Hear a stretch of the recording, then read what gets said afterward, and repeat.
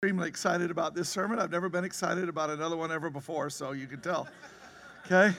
All right. Now, what I want you to do is the beginning of the year. Can you go just a little bit down, a little bit up with the house lights? You don't have to go down on me, but go up on them. Yeah, so I can see eyes. I love eyes. Okay? So what happens is at the beginning of the year, which is the beginning of September, God started talking to us about something, and I want you to see how it's been the same thing in different ways because he's trying to do something. So the very first one was, that was on 9:3, God loves us with a first love. Now, if you want to know what that means, it means this, okay? Now, I want to say, I think I should be commended for my admirable restraint on not using a Piper illustration in every sermon and not posting every single 20 minutes on, because that's what I want to do. This is only the second time I've mentioned my new granddaughter in church, okay? And I would mention her more, okay? But I'm trying not to be that guy, okay? But I look at that picture and I'm sure that that's the best photo of any human being in the history of the world, okay? Right there. So, having said that, what God was doing was he was saying that first love, Kurt, that you felt, that we've all felt, that first love is what God feels all the time for us because he stands outside of time. So he's literally experiencing that moment every moment. That's how he feels about you. That's why all this other stuff, sin and all that kind of stuff, is just something else. Because it's first love for him, for you. Got it? So that's the first thing. And now, even in that sermon, one of the things I said, what's the point of that? He's trying to get us to trust him. He wants us to know how much he loves us because he's trying to get us to trust him. Now, the second sermon came, and it was pray. And I felt like what God was saying is there are things I want you to feel my heart for how the world is. You have your own ideas, you have your own everything else, but I want you to enter into how I feel about this. I want you to feel what I feel, not just for you, first love, but for the world. See that? So he wanted us to feel this thing and to know he's in control and he's asking us to pray his will, that his will would be done. Okay? All right? Then on week 3, trust him so much you have his peace no matter what happens. Now, if you remember, if you were here, that was the triumphal entry. And what we did is we took a simple thing about Jesus knowing that there would be a donkey there, and we started unpacking it. To that no one's ever ridden on it, what that means, to this. And we started seeing layer after layer after layer after layer after layer after layer of how God was in control of that moment so magnificently. And that would be something that to the disciples who were about to see him die, even though they didn't expect it, suddenly they would see him die. He told them it was going to happen, but they didn't get it. And then all of a sudden they would be able to look back at those things and they would be able to say, oh, he had this. So I can trust him. Even though he died, I can trust him. See it? Because he was in control of everything at that moment. He was that sacrifice. And he made it clear right then in that moment. So trust again. And then Kevin last week, I just love what he did. What he was saying was look, what we think is, yeah, but God's not really for me completely because I'm not really for him because of all this sin. All these things that I do that aren't right. And what Kevin said is Jesus is the one who is walking back into that room of stuff with you. He's the one who's got his arm around you. He's the one who's taking them off the wall with you, taking them outside, and then watching them be destroyed by what he had done for you. So once again, it was saying, trust him. Even if you're a screw up, trust him. He's got you, right? So if we had to look at all of those things, the thing that I think he's been saying since the very beginning of this year has been bringing home in deep ways, and will again today, even more so, he's been saying this. He's trying to get us to actually and truly trust him. Now, I want to say something. Whenever Jesus is trying to do something, it's not just for the heck of it. It's actually because there's going to be a reason why you need it. And if you enter into it, then you will be prepared for it. and you will be there and good, and I'm not saying everything will go wonderfully and so on, but what I am saying is you'll be where he wants you to be in it.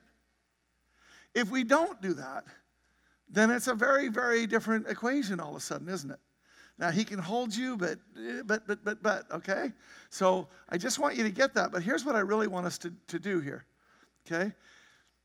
We often talk about what would cause us to not trust him.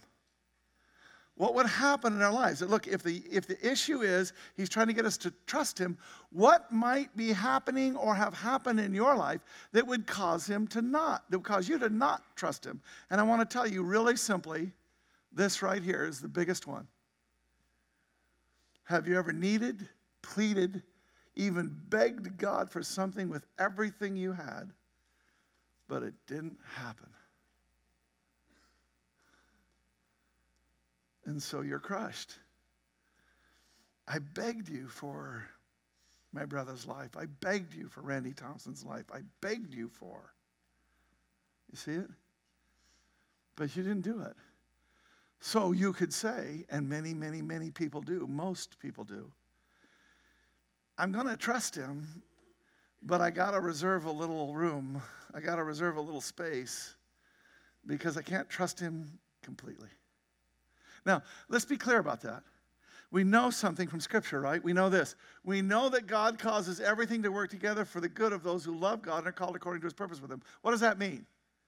It means that God causes everything to work together for good for those who love him and are called according to his purpose for him. What does that mean?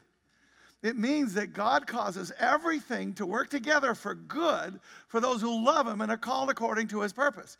What does that mean? It means that everything works for good. You see it? He's got you. There's nothing, not your sin, not your failure, not the world, not something getting over on top. Nothing bigger than him. He's actually working everything always. Period. Right? But here's the thing. See, I know that in my head. But if I have a hurt in my heart of a time that God didn't meet what I thought he needed to do, and it crushed me, you can know in your head everything that you're supposed to know, and we can do this funny little Christian schizophrenia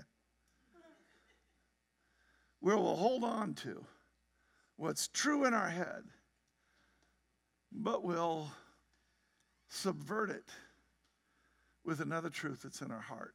It's with a lie that's in our heart. You see it? The head and the heart don't get lined up. So here's the deal. Is there somebody in here that would be willing to be vulnerable and transparent enough to share with us a thing? I want us to, this is a feeling sermon. So I don't want to just talk because that's head mostly. I want somebody to tell a story. Would anybody be willing to tell us a story of a time when you prayed with everything you had and you even thought that God was going to do it, and then it just didn't happen? Anybody got one of those? Go ahead. Go ahead, Amber. You got to stand up. I got to stand up. Okay, fine. Is this even on? Okay, it is on. Hi. So the thing that I begged and pleaded for was not nearly as deep as things that I know that other people have begged and pleaded for and not gotten. I have begged and pleaded for my husband's life, and that was granted. But last summer I begged and pleaded God for a different house. And we talked a lot about it, and God said, yeah, they're going to accept your offer. And I was like, yes, all right.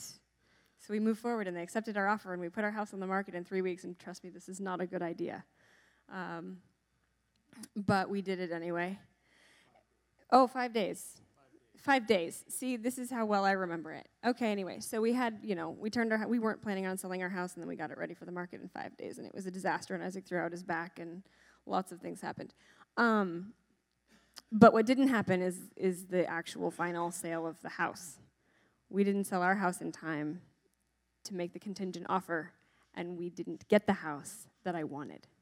And I wanted it for all the right godly reasons. I wanted it because it was going to be big enough to have a small group in there, and it was going to have, places for community and fellowship, and we were going to be right next door to this wonderful Christian family, and my children were going to grow up with Christian best friends right next door, and I had all these great godly reasons. And it didn't happen. And I was so crushed because I was like, but God, you said they were going to accept our offer. Like, I thought you said yes to this already. And I really had to struggle through that. And I was riding my bike home one day, because that's how I commute. And I finally just had to ask God this question. God, do you ever not get what you want? And he kind of looked at me and said, oh, Amber, every day. And all of a sudden, I realized that I have this self-protective tendency to only go after what I think I can get, not what God actually wants. Because I thought, if I don't get it, I was wrong for having wanted it. But that's a lie. Wow. God wants our hearts. And how often does he not get them? Amen. Amber, that is just terrific. Wait till you hear the sermon. Wait till you hear the sermon. It's just amazing how perfectly that fits in. I'm wondering if there's one other person. Everybody can relate to that on some level, right? That just translates down to the deeper things, and it translates up to the higher things. I still remember praying for Andy Thompson and just feeling all kinds of things in the Lord and so on, and just begging him and pleading. And I've seen many healings. So, but is there one more before we go on? And do me a favor, and I should have said this before. I'm not saying it to you, but keep it short. I do have a sermon, okay? All right, thanks. I wasn't saying that to you, Bill. That wasn't about anybody. I meant to say it earlier, and I always got this clock ticking in my head. I'm the worst person in the world for that. And given that I'm late everywhere and I'm long on every sermon, you would think that isn't happening, but it is. Thanks, Bill. Stand up, would you? Approximately 20 years ago, we went through a really difficult time. Yeah. I was diagnosed with MS in '95, and just a lot of different things. I'll try and shorten it. So we got robbed, and everything that I had provided for my wife, as far as intimacy of trips and things like that, got stolen. We lost our house during a time where it was financially very, very difficult, where I was only able to work maybe half days until we had almost had my office totally paid for and had to leverage everything back. So I was praying, but it's like I didn't get healed. Yeah. Things just kept falling apart. I had person that I left in the office embezzled, and I lost a bunch of money there. Was just so tired I could just go to work and come home. Was really interesting. At the same time, there was another chiropractor that came into the church, and in all of this situation, I wanted to bless him, and all this was happening. I knew it was to honor him, and during this time of all of this things happening, it was really funny. A lot of people that were really close to me, I lost a lot of relationships, the depth of them. We were hurt, and we actually left the church. And but getting to the good part of it is, the Lord was able to show me just to be able to, no matter whether things were bad or good, was to pursue him, and that intimacy with him. Amen. And finding who he was in the midst of all this junk that was going on. Amen. And, even walking, we were away from our kids. We didn't really tell people a lot of what had happened and just where we were at. It was just trying to get solid with the Lord. Well, during this time, we were able to see that he is Romans 8:28. Amen. It all does work together for good. We had to learn to trust him, even when things didn't look like we could trust him. Amen. Thank you, Bill. And the last thing I want to say is, this is a time I want to say it, is that through all of this thing, there was so much that had to be done with spending on medical expenses and time for visits and doing all of these things that it just drained us. Well, we just continued to worship the Lord, to praise the Lord, and to trust in him. And about a month ago, my MS specialist, who is the #1 MS specialist in the Northwest, announced to me that there is no signs of the MS Oh, praise anymore. God. Praise God. Praise God. Praise God. I didn't know that, Bill. That is the best. Let's go home, okay? Right? God works. That's just phenomenal, Bill. That is wonderful. Okay, so we get it, right? This is something that is common to all. People say that person has led a charmed life. They don't. You know, I have this weird thing that goes off in my head. I almost hesitate to even say this, but you know me, if I hesitate to say it, I'll say it anyway. Not a good plan, by the way. But I'll watch people that a lot of times have a lot of money and position and so on. And if you'll look at their families, almost every time they've lost a person of their family, a child or a spouse or something like that. Almost every time. I haven't. Now, just lately I lost my brothers, but we were 60, so that's different. I'm talking about, you know, a kid or a child or something like that at a prime of life type thing. That's just devastating. And I just really feel like if you take everything good and bad in people's lives, I get that there's still some flux, but it's a lot less than like some people really got it bad, some people really got it good. And I know some people in here thinking, I really got it bad and you don't know. And I get that. Some people really do have tough things. But I'm just telling you, there's something about an evening, a thing that God does somehow that just has us more in a position of like than difference. Okay? Again, with a spread, I get that. But having said that, I want us to do something again, and we're going to be doing Reveal here in just a couple of weeks. Thanks. We're going to be doing Reveal in just a couple of weeks, and this is that $2 million study that was done by Willow Creek Church, and what they wanted to know was what makes people grow. They wanted to know what makes people grow. And what they discovered is the problem wasn't that people grow, it was that they get stuck. That what they really discovered is what makes people stop growing. It's things like this. You prayed for something and it devastates and they stop. They get stuck.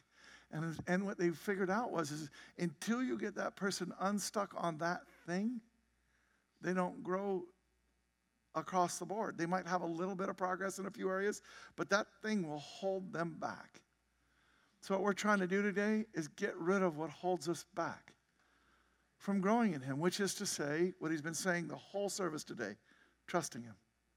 Trusting him, truly trusting him. So with that in mind, I know that this is a long intro, it's a short sermon. I say that these days, it happens, okay?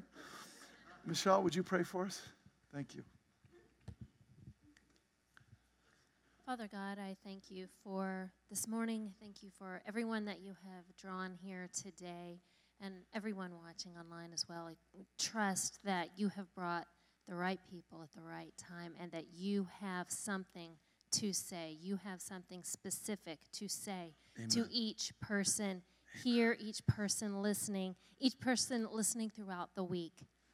So, Father, I pray that you would open spiritual eyes, that you would open spiritual ears, that you would unlock our hearts, make them soft. And I pray that you would pour out an extra measure of faith to each one, that we might hear what you have to say, that we might receive it, Amen. that we might let it go deep inside us, that we would meditate on it to get the truth, and that we would hold on to that truth and not let it be stolen from us. Thank you, Jesus. And Father, I pray for Burnett Chapel in Antioch, Tennessee. Amen. Very tragic and very close to home.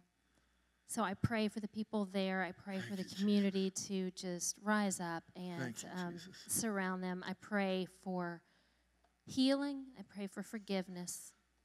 And I pray that your name the name of Jesus would be glorified through it all, because you do work everything together for good. Amen. In Jesus' name we pray. Thank you, Lord. Amen. That's great. Thank you for praying for that. Thank you. Now, so remember what we're doing here.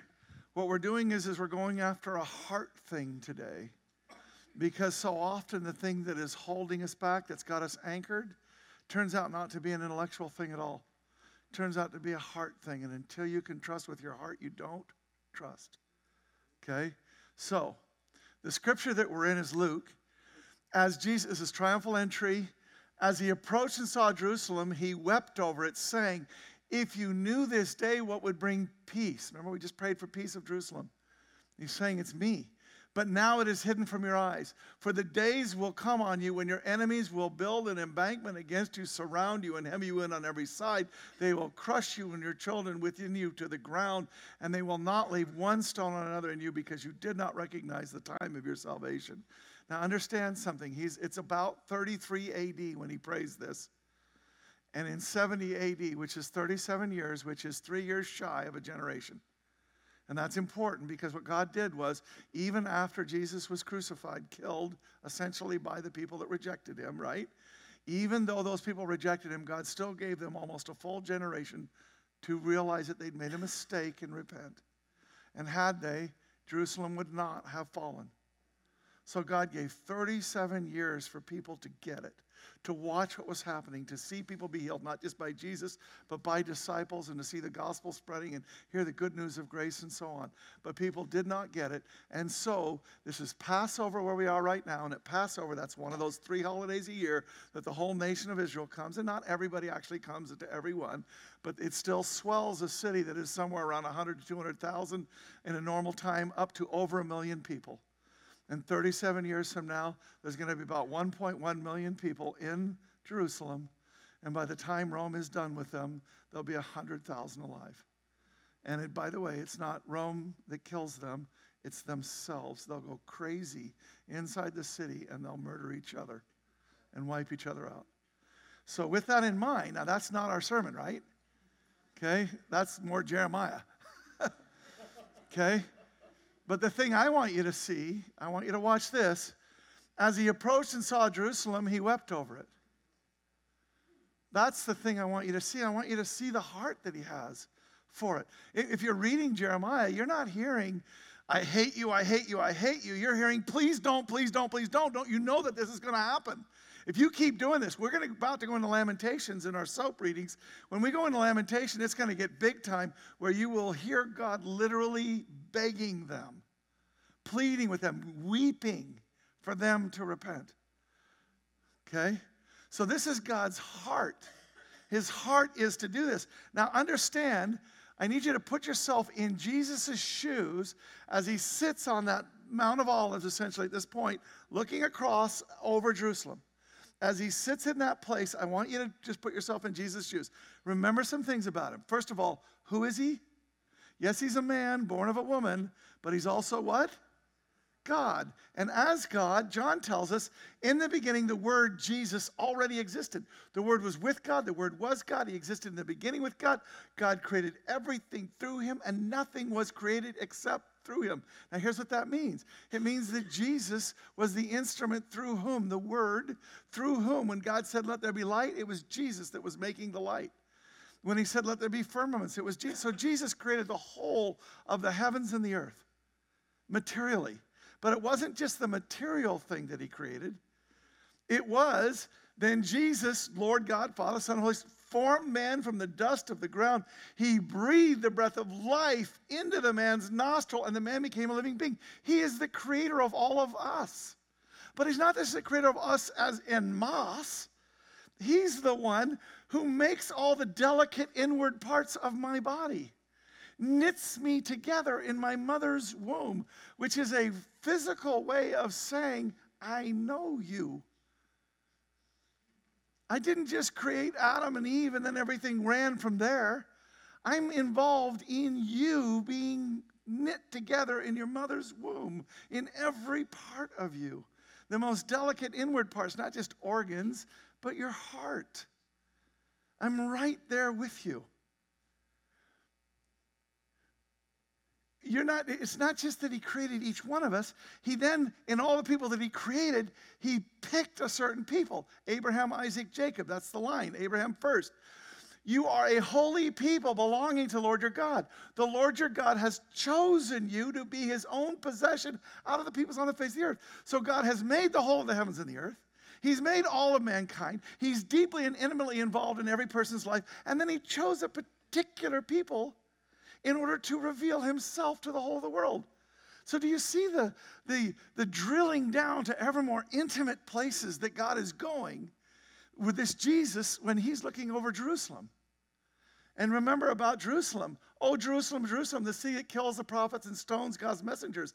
How often Jesus says, have I wanted to gather together your children together as a hen protects her chicks beneath her wings. Do you see the imagery here?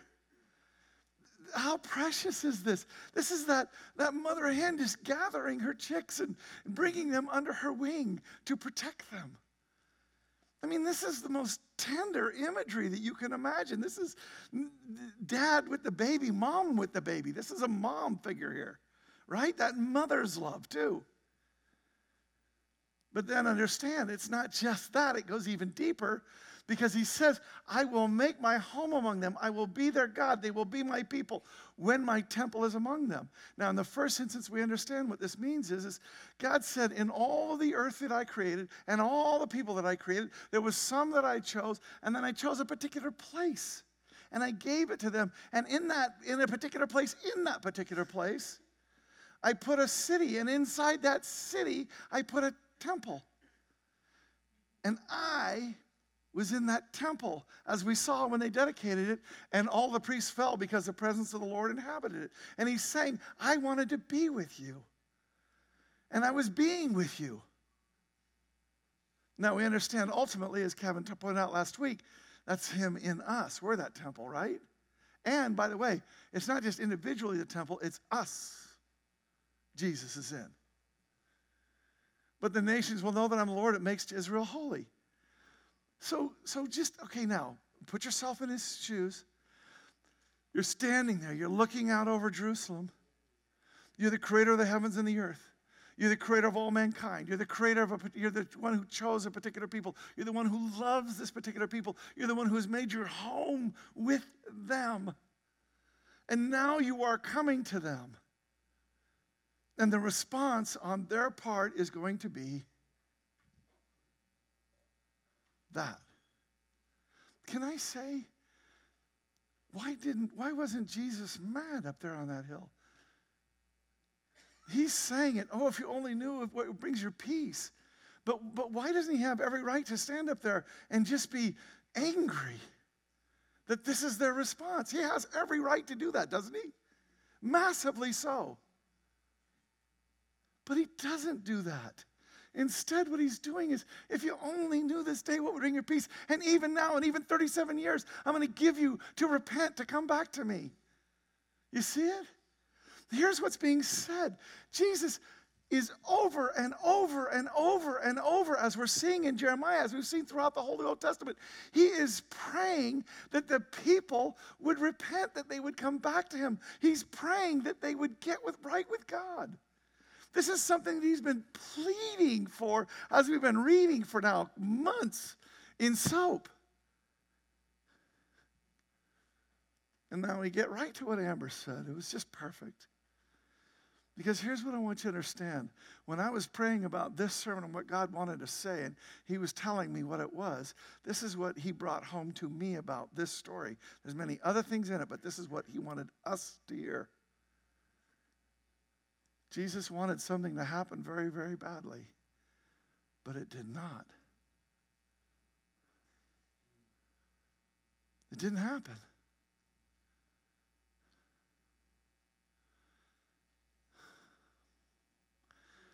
Huh? Jesus is God. He's in control. He's sovereign. What do you mean? You know what?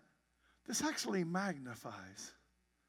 This is not going to be the first time in a space of less than a week that Jesus is going to have something that he really wanted to happen not. Because you do remember that what happens the night before he's betrayed and arrested, the day before he's killed, Jesus went with them to the olive garden called Gethsemane, and he said, sit here while I go over there to pray. Now, he took Peter and Zebedee's two sons, James and John. Now, listen, you really got to hear the language here to know what state he was in. He became anguished and distressed. He told them, my soul is crushed with grief to the point of death. Stay here and help me. Raise my hands. You know, Moses, right? That when the hands are up, the battle's being won. When the hands start to drop, he loses, but he can't hold his hands up. So he needs his friends to come around to lift his hands to keep him in victory. And then he went on a little further and bowed his face to the ground, praying, my Father, if it is possible, listen to the prayer, let this cup of suffering be taken away from me. Yet, I want your will to be done, not mine. Here's what's being said. There are two wills happening here. There's Jesus the man, and there's God. And God has a plan, and Jesus is the executor of that plan. And Jesus knows that he's the one that executes that plan. But even then, he is at this moment crushed. In fact, the way that it will say this is before he goes back now. This is Luke's telling of this later. Before he goes back and wakes them up, because they went to sleep, listen to how it's described. He prayed more fervently, and he was in such agony of spirit that his sweat fell to the ground like great drops of blood. Do you think he was praying for something important? Do you think he was praying for something he really, really wanted?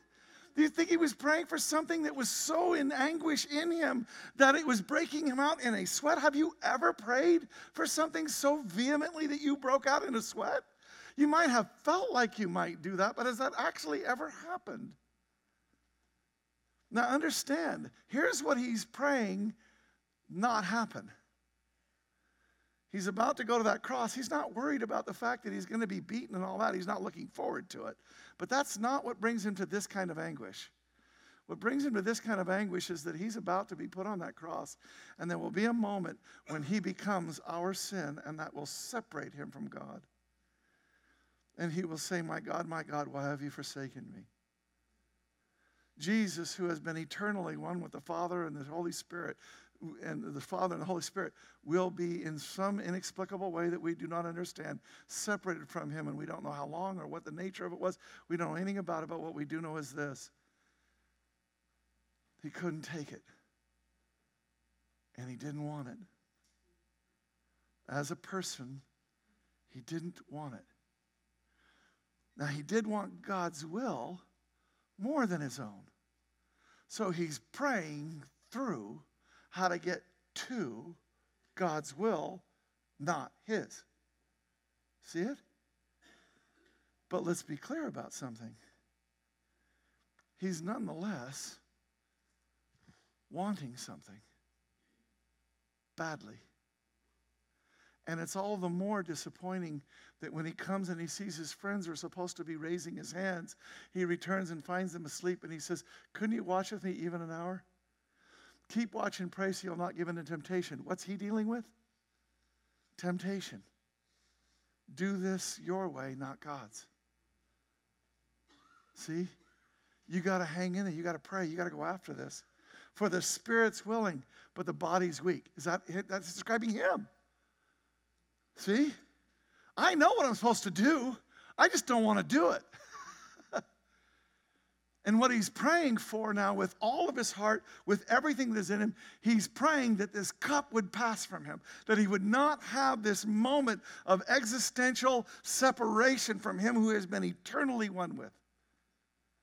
He is praying for that. He is wanting something, as we've already said, something very, very, very badly this time. But it did not happen. Do you see it? Why is that important? Because God tells us that we have a high priest who understands our weaknesses. He faced all the same testings we do, yet he did not sin. And here's what I want you to do. If you're somebody who's in a situation that you are praying with everything you've got, and then it goes badly, and this has wrecked you, this has hurt you, this has created something inside of you that is in pain, here's what I want you to understand right now, today. Here's what God's trying to get you to understand. I know your pain. Personally. I too wanted something very, very, very badly. Not just one thing, more than one thing. And they did not happen. And I understand the theology of God works all things together for good, but the theology doesn't calm my heart. But does it calm your heart that Jesus knows that? Does it calm your heart that in the middle of your pain, in the middle of your hurt, in the middle of what's holding you back, that Jesus knows what you've experienced? That he's experienced it too? You never think of Jesus having not gotten his way. That's why I love what you said, Amber. And thank God for your healing, Bill. Because it shows us the fullness of it. But here's the point we're trying to get to today. We're not trying to get to the head and say, it's going to be okay. What we're trying to do is we're trying to get to the heart and say, Jesus knows, and he's right there with you. This is not an abstract thing for him. This is something he knows deeply. He'll show you how to not sin in it. He'll show you how to not get off base. He'll show you how to not do your own will. He'll show you how to get through all of it and everything else. But that's not what this sermon's about. This sermon is about you prayed for something with all your heart, and it didn't happen, and I know that pain. I know it. And I want to be there with you in it. Do you see it? God wants every person here today to feel down deep in their bones that he knows precisely, intimately, deeply what it is to need, plead, and beg for something with everything you've got, but it doesn't happen. He wants to bring us to an even deeper place of peace, trust, and love. Now, isn't it funny? You don't have to know what the result is. You don't have to have it turn good. But when you know he suffered it, and that he suffers with you, and that you can attach yourself and be with him in it, that brings you peace and trust, doesn't it? And that makes you love him. You're not just a God who created us and now is judging us. You're a God who's created us and knows every single aspect of everything that we're going through. And we can come to you in our deepest, way past sin, for heaven's sakes. We can come to you with the deepest hurts that we have. I've told before, and I'm going to say again, I'm only going to do it briefly, though, and Heather Foreman, if you're watching, one day we'll have to go out to dinner, and I'll tell you all the details more, but at one point in time, we were rich. And then, because of something inside of me, I wanted God to have everything. What I didn't want to have was say that I trusted God with everything I have and have a nest egg. As a privileged kid, as a privileged young man, as a privileged man, I knew that this stuff wasn't real. I wasn't real. And I just needed to be all in with God. And so I got all in with God, and I started selling assets and sticking all my eggs in one basket. What's the old saying? Don't do that. And may I say something, having done that, don't do that. Okay, it's a bad plan. But I did it. And I did it for a God reason. And the God reason was I knew of no other way to make genuine what was in my heart, which is the only thing I wanted was God. And then he took everything. And then I realized I did like money too. It was nice to have that. Right? The trips were fun.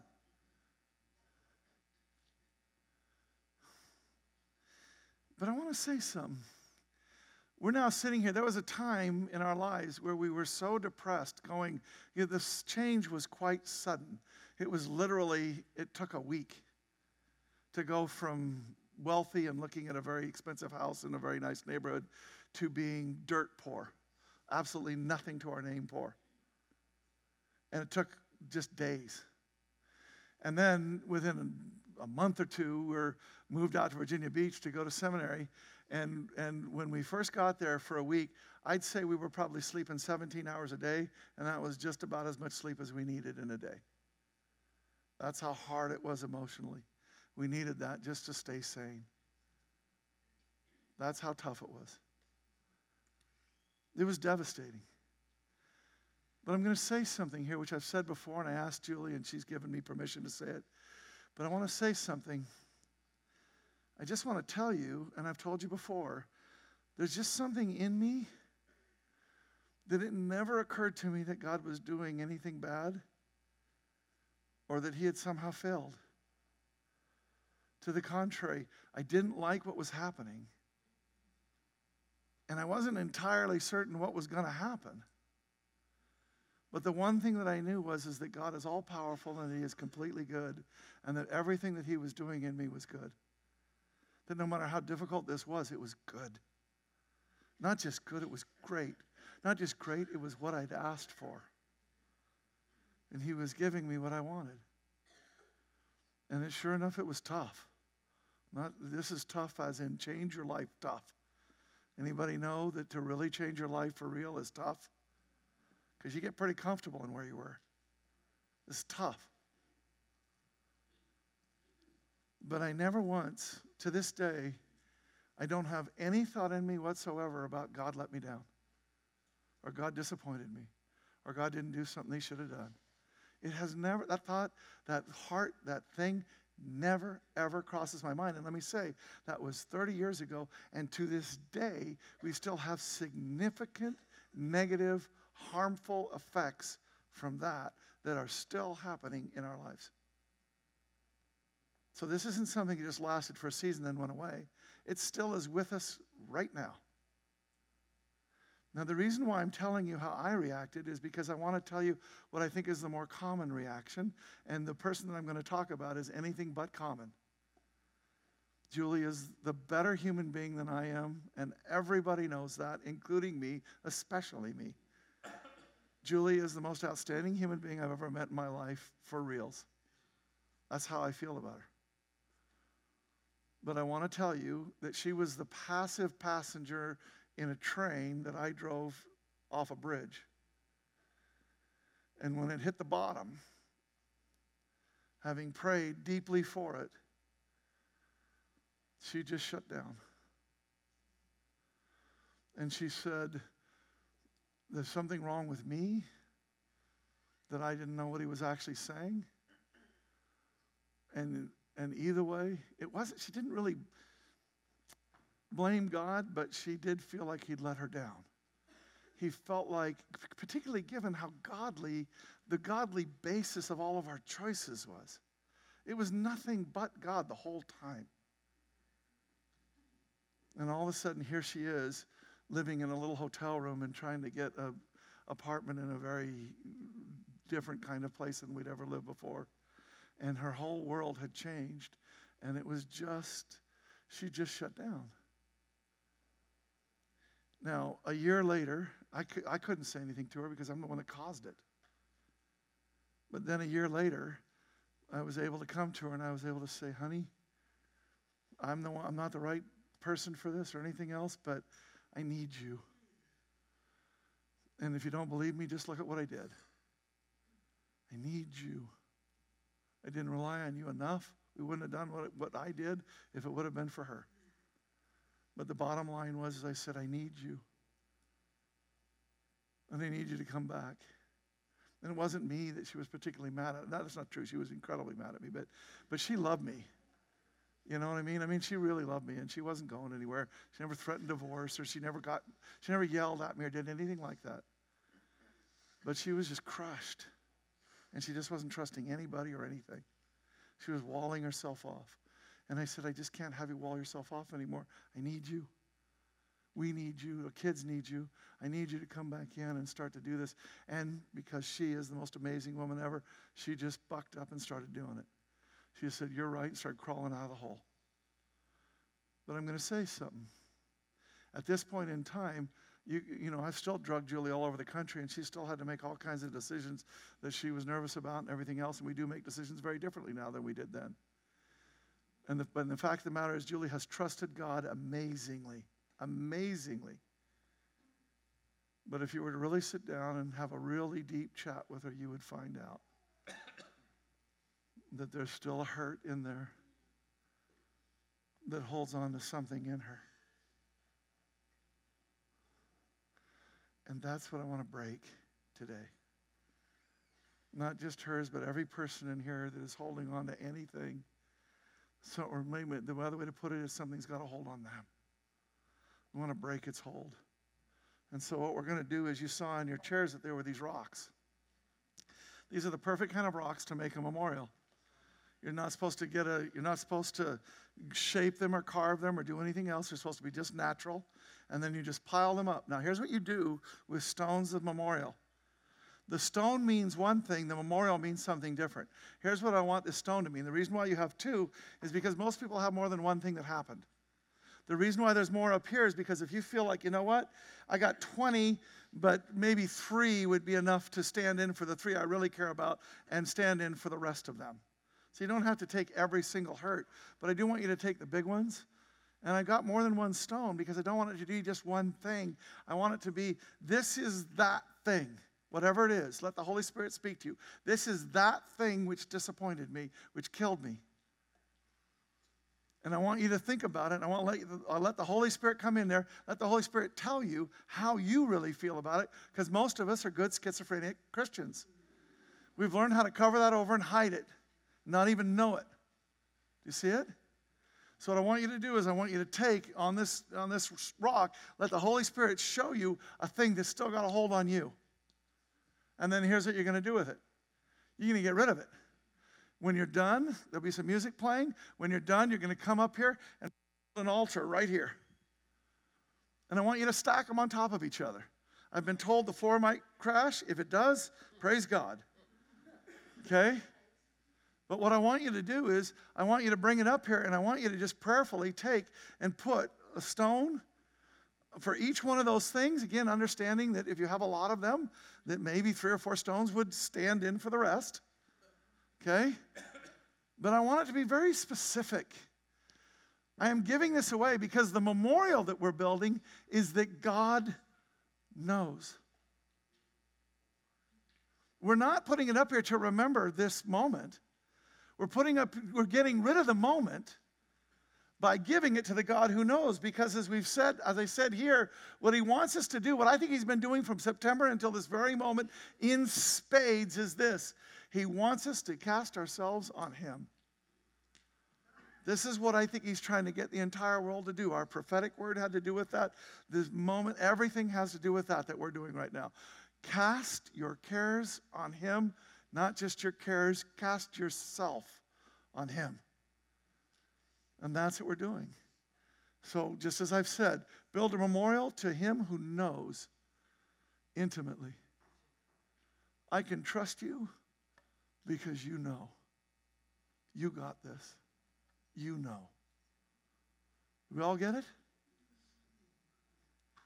Lord, in Jesus' holy and precious name, we come before you right now as a congregation, as a family, as members, as people that love one another, and we recognize that this is a holy moment, the take off your shoes and stand before the Lord moment, where what we are doing is we're letting you take something and get rid of it. Take it from us, just like you did last week, only in an entirely different space right now. And that space is that this hurt would never again have us. That this hurt would be completely taken and given to the one who has it. So in Jesus' holy and precious name, God, let this be a holy moment, a separated moment, a healing moment. Thank you, Lord. When you're done putting your stone up here, you'll see there's no communion in your seats. What I want you to do is there's communion all over up here. And I want you to just grab a hold of some of that. I'm just trying to make it a little bigger space. I want you to just take a cup. That body represents the thing that was broken. And when we take it, we understand that Jesus is the one that heals broken. And then I want you to take that cup yourself when you're ready with the Lord. And what I want you to say when you're taking that cup is, this is the new freedom that he wants me to walk in. This is the new life that he wants me to walk in. Got it? Do we understand?